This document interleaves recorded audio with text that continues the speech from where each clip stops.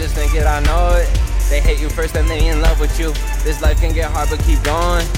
One of me work like a bunch of you. Look to the sky like, oh Lord. Believe in me, see I'm untouchable. I'm gonna get where I'm going. You ain't doing it if you comfortable. If you just chillin', then how you progressin'? We all facing problems, the problems are testing. The pain hurt my chest, burning like cigarettes. But I'ma just fight it, I'm ready to get it. Hey, we want to welcome everybody back to another great episode of the Daily Dose of Discomfort. I'm Ryan. It's Joel. And Bob.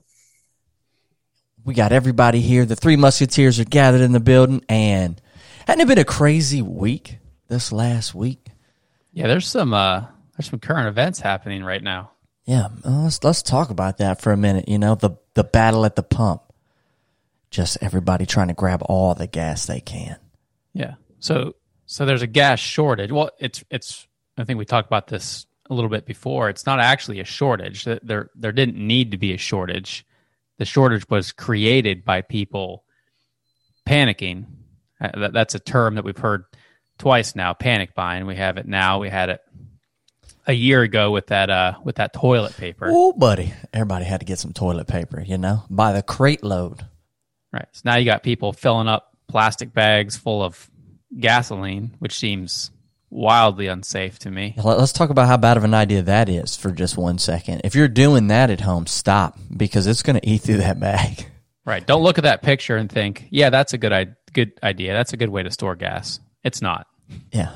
Gas cans. That's why they sell those. You probably should use that instead. But just don't hoard all the gas, you know? If we quit hoarding it, we're going to be all right. We'll get through this thing in about 2 days. All right. But that kind of brings us into what we wanted to talk about today, not letting fear rule you. And I think that is easier said than done for most of us, myself included. And just into like my most recent venture, we've already talked about this a little bit, Joe. I don't know if I've told you, Bobby, but got my LLC started last Friday. So I am the proud new owner of my own business. And we're going to get that off the ground. But I tell you what, fear has kept me from branching out of my comfort zone for a while as far as doing something like that.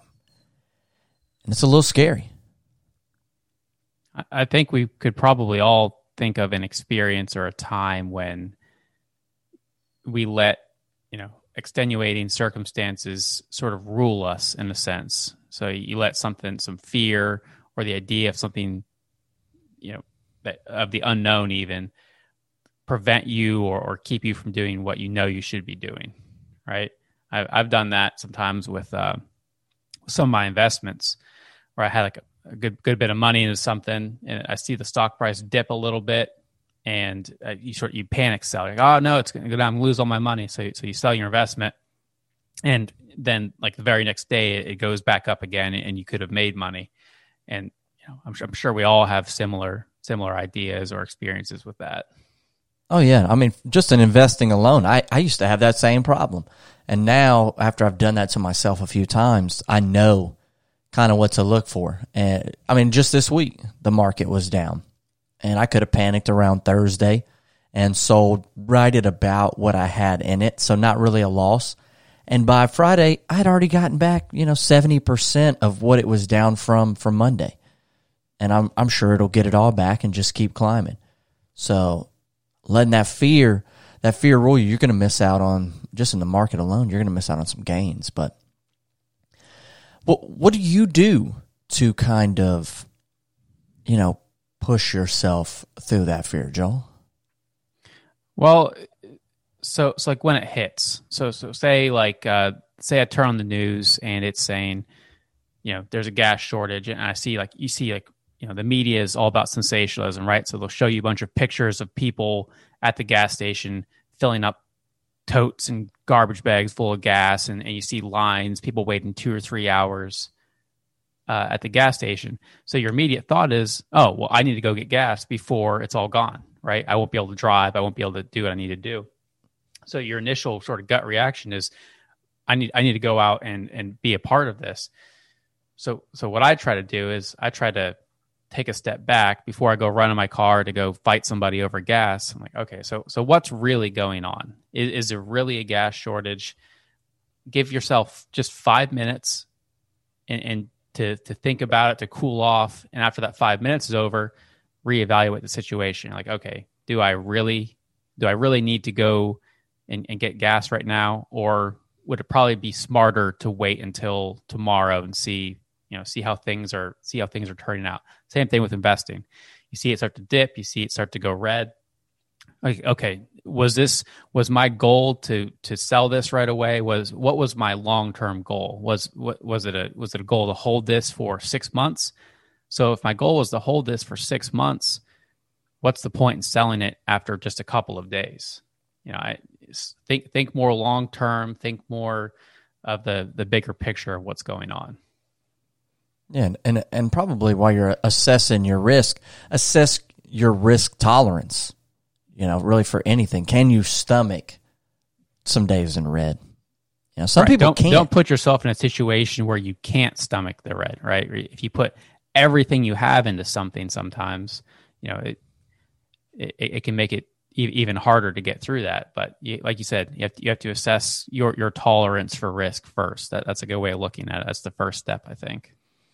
Bobby, how do you kind of push through when you're scared?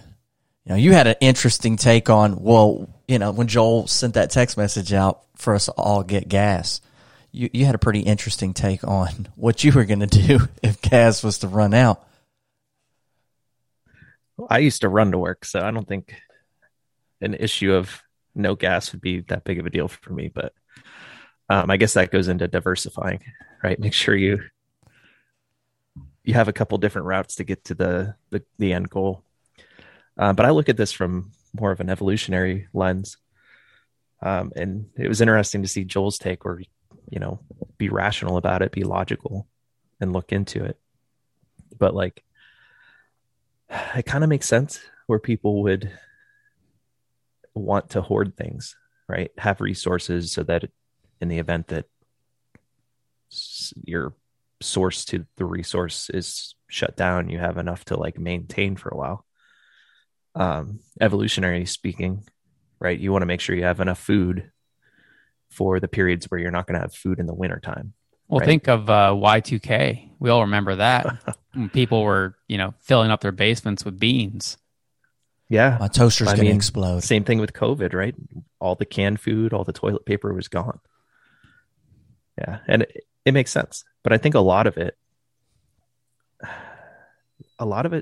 is how we're so individually minded, which is good, right? We should be. This is America, right? We enjoy our individual freedoms and we want to protect them. But I think a lot of it also is we're still part of a bigger community. So you kind of have to be able to zoom back and forth and think about your individual freedom versus, the collective stability. So leaning on your friends, having a good support system would help you get through. But I don't know. That's just my input. Right. How many of those people who went out and filled a tote full of gas, if maybe they would have called someone else first and said, hey, do you think this is reasonable to go and fill a tote with gasoline? Maybe not all of them, but I feel like some of them probably would have been given an answer. Hey, don't do that. That's not what you need to do right now. Maybe they were buying it for their buddies, right? They couldn't make it to the gas station, so they were hoarding it for their friends. I don't know. Yeah, I guess kind of in part of that, as you're seeing more and more people again into the gas thing, panic buying, creating this mad rush on gas. If in your life you're finding the people around you are having that kind of maybe negative influence, because that could go both ways. You could get great friends that are going to, you can call them, no, that's not a great idea to fill up a tote full of gas. But then you've got others that are like, absolutely, fill two. I'm in line right now. I have, hurry up before I get all of it. I'm literally just pouring it into my trunk. I don't even have a tote. I'm just dumping it straight into the trunk. So kind of being mindful of whether or not, the people that are surrounding you, because I'm kind of reminded of that old adage, you are your friends. So positive or negative, making sure that we're surrounding ourselves with more positive influences. Yeah, and I don't want to I'm poking fun, but I don't want to speak disparagingly of people who are scared. And part of people to blame is, when the media creates sensationalism and they want you to think that something is, like you see, like the Weather Channel does it all the time, right? Oh, we're getting 2 feet of snow or vicious ice storms, all these terrible things, and then it rains a little bit the next day, right? Well, if they just told you it was going to rain a little bit the next day, you probably wouldn't tune in, and they wouldn't make any revenue off of their ads. So, and then news does the same thing. If they tell you that there's some ransomware hacked this pipeline, it could affect gas supplies a little bit over the next week. Maybe people don't tune in as much. But if they hype it up to there's no gas, and they show you flash a bunch of pictures in front of you of people waiting hours in line, and they show you a bunch of gas stations with yellow tape over it because they're out of gas, then what's your immediate reaction then? Is going to be much more prone to panic. So, there are other powers to blame as well for people panicking. Maybe they're doing that to protect you, though, because let's say that snowstorm, right? If they underplay it and just say, it's not going to be that big of a deal, and now you're stranded in the middle of nowhere. So I do think I think there's a place for that. Maybe not sensationalism, but for being a little over cautious when you're giving information to people, just so that you're not sticking them in a situation where you're putting them in danger. But yeah, I agree with the gas thing. They should vet their information before they throw it all at us. So just kind of into what I'm doing, and I'm sure plenty of people out in the world are doing. If you're trying to branch out and maybe expand your portfolio, or what you're doing business wise, it's important to have a plan. Write that down. What does that look like? Have a backup plan. I have a backup plan. I have a full-time job. So if this doesn't take off, I'm not going to be without income. This is all extra to me. But, for some people, and kind of to a degree myself included, you need, in order for me to even feel like I could be successful, I have to invest, very much into it. Whether that just be personally, for me, it's monetarily. So if I'm not invested monetarily into something, because I'm cheap, as you know, Joe, I'm shockingly cheap. Yeah, I'm very cheap. So if I didn't put my money into it, I'm not risking anything. So if I'm not risking anything, it's a lot easier for me to be like, not today, or not this week. I'll do it next week. So I had to just start spending some money so that I could propel myself. Okay, now that I've spent some on this, if I don't go get this business license, I've just wasted this money. So then I go get the business license. I file for, the sales tax paperwork with the state. I buy the URL for the website. I get the logo. So I'm putting more of myself into it so that I feel more personally invested in my idea. It gives me a better chance of success. And I've written down some steps of what this looks like. But I don't fully know what this would look like if it comes to fruition. But I have a sense of it, and that helps me to feel a little less fearful of that unknown. Because at the end of the day, it's all unknown to me. I've never started a business before. I don't know. I know what success kind of looks like, wealth. But what does that short-term success look like before the wealth? Sometimes you got to just dive in. I mean, necessarily you remember like the first time you went swimming, how scary that was, being like a young kid. But taking that first step into the water, it is scary. And then once... Oh, looks like we got some technical difficulties here. I'm plugging back in real quick. That's our boy Joel. Mm-hmm. Yeah, I'm back. Whatever. You guys do stuff too. I anyway, mean, as I was saying, yeah. Just like you said, it's good to have the backup plan. Is where I was going with that. It's good to have the backup plan, And like to what Bobby said, okay, so we're out of gas. Well, I'll bike to work, or I'll run to work. I'll walk to work, whatever the case is. And not everybody has that situation where they can do that, but have the backup plan. And Dive in, but understand, there's a life jacket back there as well if you really need it. I was looking at the text message, Ryan, and yeah, I did forget what I responded with. You can always call off work too, right? Yeah. Do you have an excuse? That sounds great. Oh, sorry, I can't go to work because that sounds amazing. I'll be to work when I can. COVID 2.0. Well, yeah, once I can get some gas. No, so I'm reminded, a buddy of mine, he started a business up several years ago, and the way that he did it was he's kind of like that person. I've got to put my back against the wall. So basically he acquired some debt, pretty quickly as he quit his job, started this business up. So he didn't really have a choice. It was either go get it or everything that I've built thus far is going to fall apart. And up to this point, man, he's not only been successful, he's been extremely successful. He has built, he's on the path to build generational wealth, something that he could leave his son, maybe even, his grandson at some point, but doing extremely well. And that's all been in the course of the last probably 4 years or so that he's been doing this. It takes time. Success is not one of those things for most of us that's overnight. And you're going to see some red along the path to this. But if you have an idea of how this should look long term, as we've talked about in previous episodes, you have some incremental goals that you've put in there, and probably also some incremental, milestones, just markers as you're climbing up this mountain.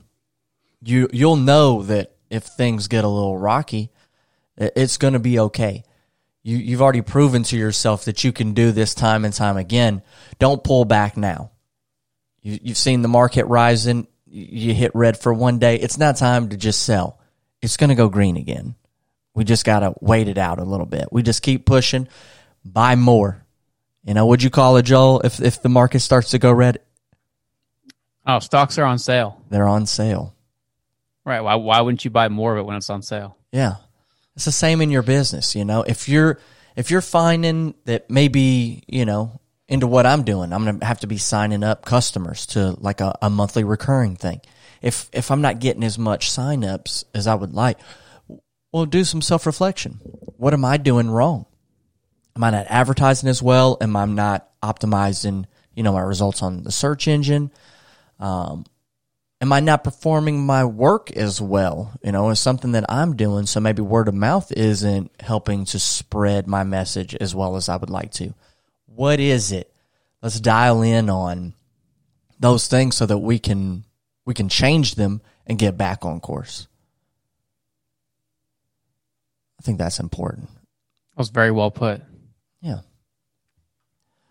Well, I don't know, man. Does that kind of do it for us? I think so. So like just the idea, like the topic, sort of living in fear or letting fear control you.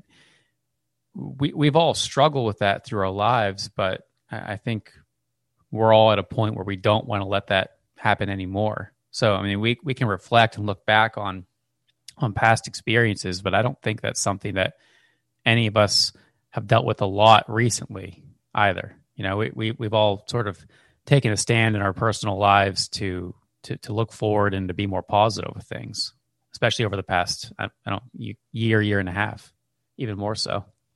Yeah, as we're on this journey, I think we've all acknowledged failure is inevitable, but so is success. And the only thing that's going to stop us from being successful is accepting the failure and just quitting. And that's something I refuse to do. We're going to be something big one day, all of us. Everybody listening, if you just keep on pushing, you can seize that day. There is one other thing we didn't talk about yet that's important. All right, what is it? Bobby bought a new flannel Ooh. yesterday. So let's talk about that for a second. That's pretty fresh too. I do. It still has the believe tag on it, I believe. Yes. It does. Yeah. I'm ready. he's ready to get out there and start. Do you chopping leave the some tags lumber. on to sort of flex the fact that you just bought a new flannel? Absolutely not. No. So kind of about that though is, I guess it could tangentially be related. I went to Yuengling Brewery, which is the oldest brewery in America. My brother and I toured it. My brother's a brewer. I'm super amateur in my brewing, but we wanted to go check it out. It was we both just moved to the area, so it was one of the things we wanted to check out. And I knew they had a sweet flannel, so I was in. But this guy was 19, moved from Germany to America at 19, right?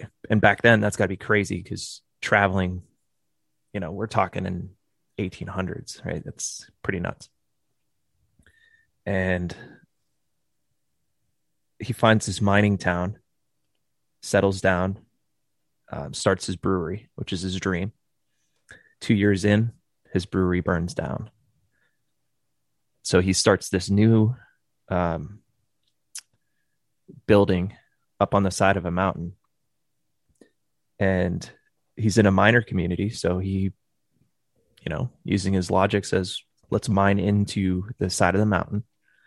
And then it's basically free refrigeration. It stays about 50 degrees, which is perfect for fermenting a lager. And so he gets the whole community to rally to mine out this mountain by hand, right? So it takes like 10 years to get this. And it's amazing. If you get a chance to go, just check out the caves. Go on the Yuengling tour. It's awesome. But just the idea that, and when you meet that adversity, don't just quit. Like he could have quit 2 years in because his facility burnt down and he had to start fresh. But by starting fresh, it allowed him to like kind of re-explore and revolutionize his processes.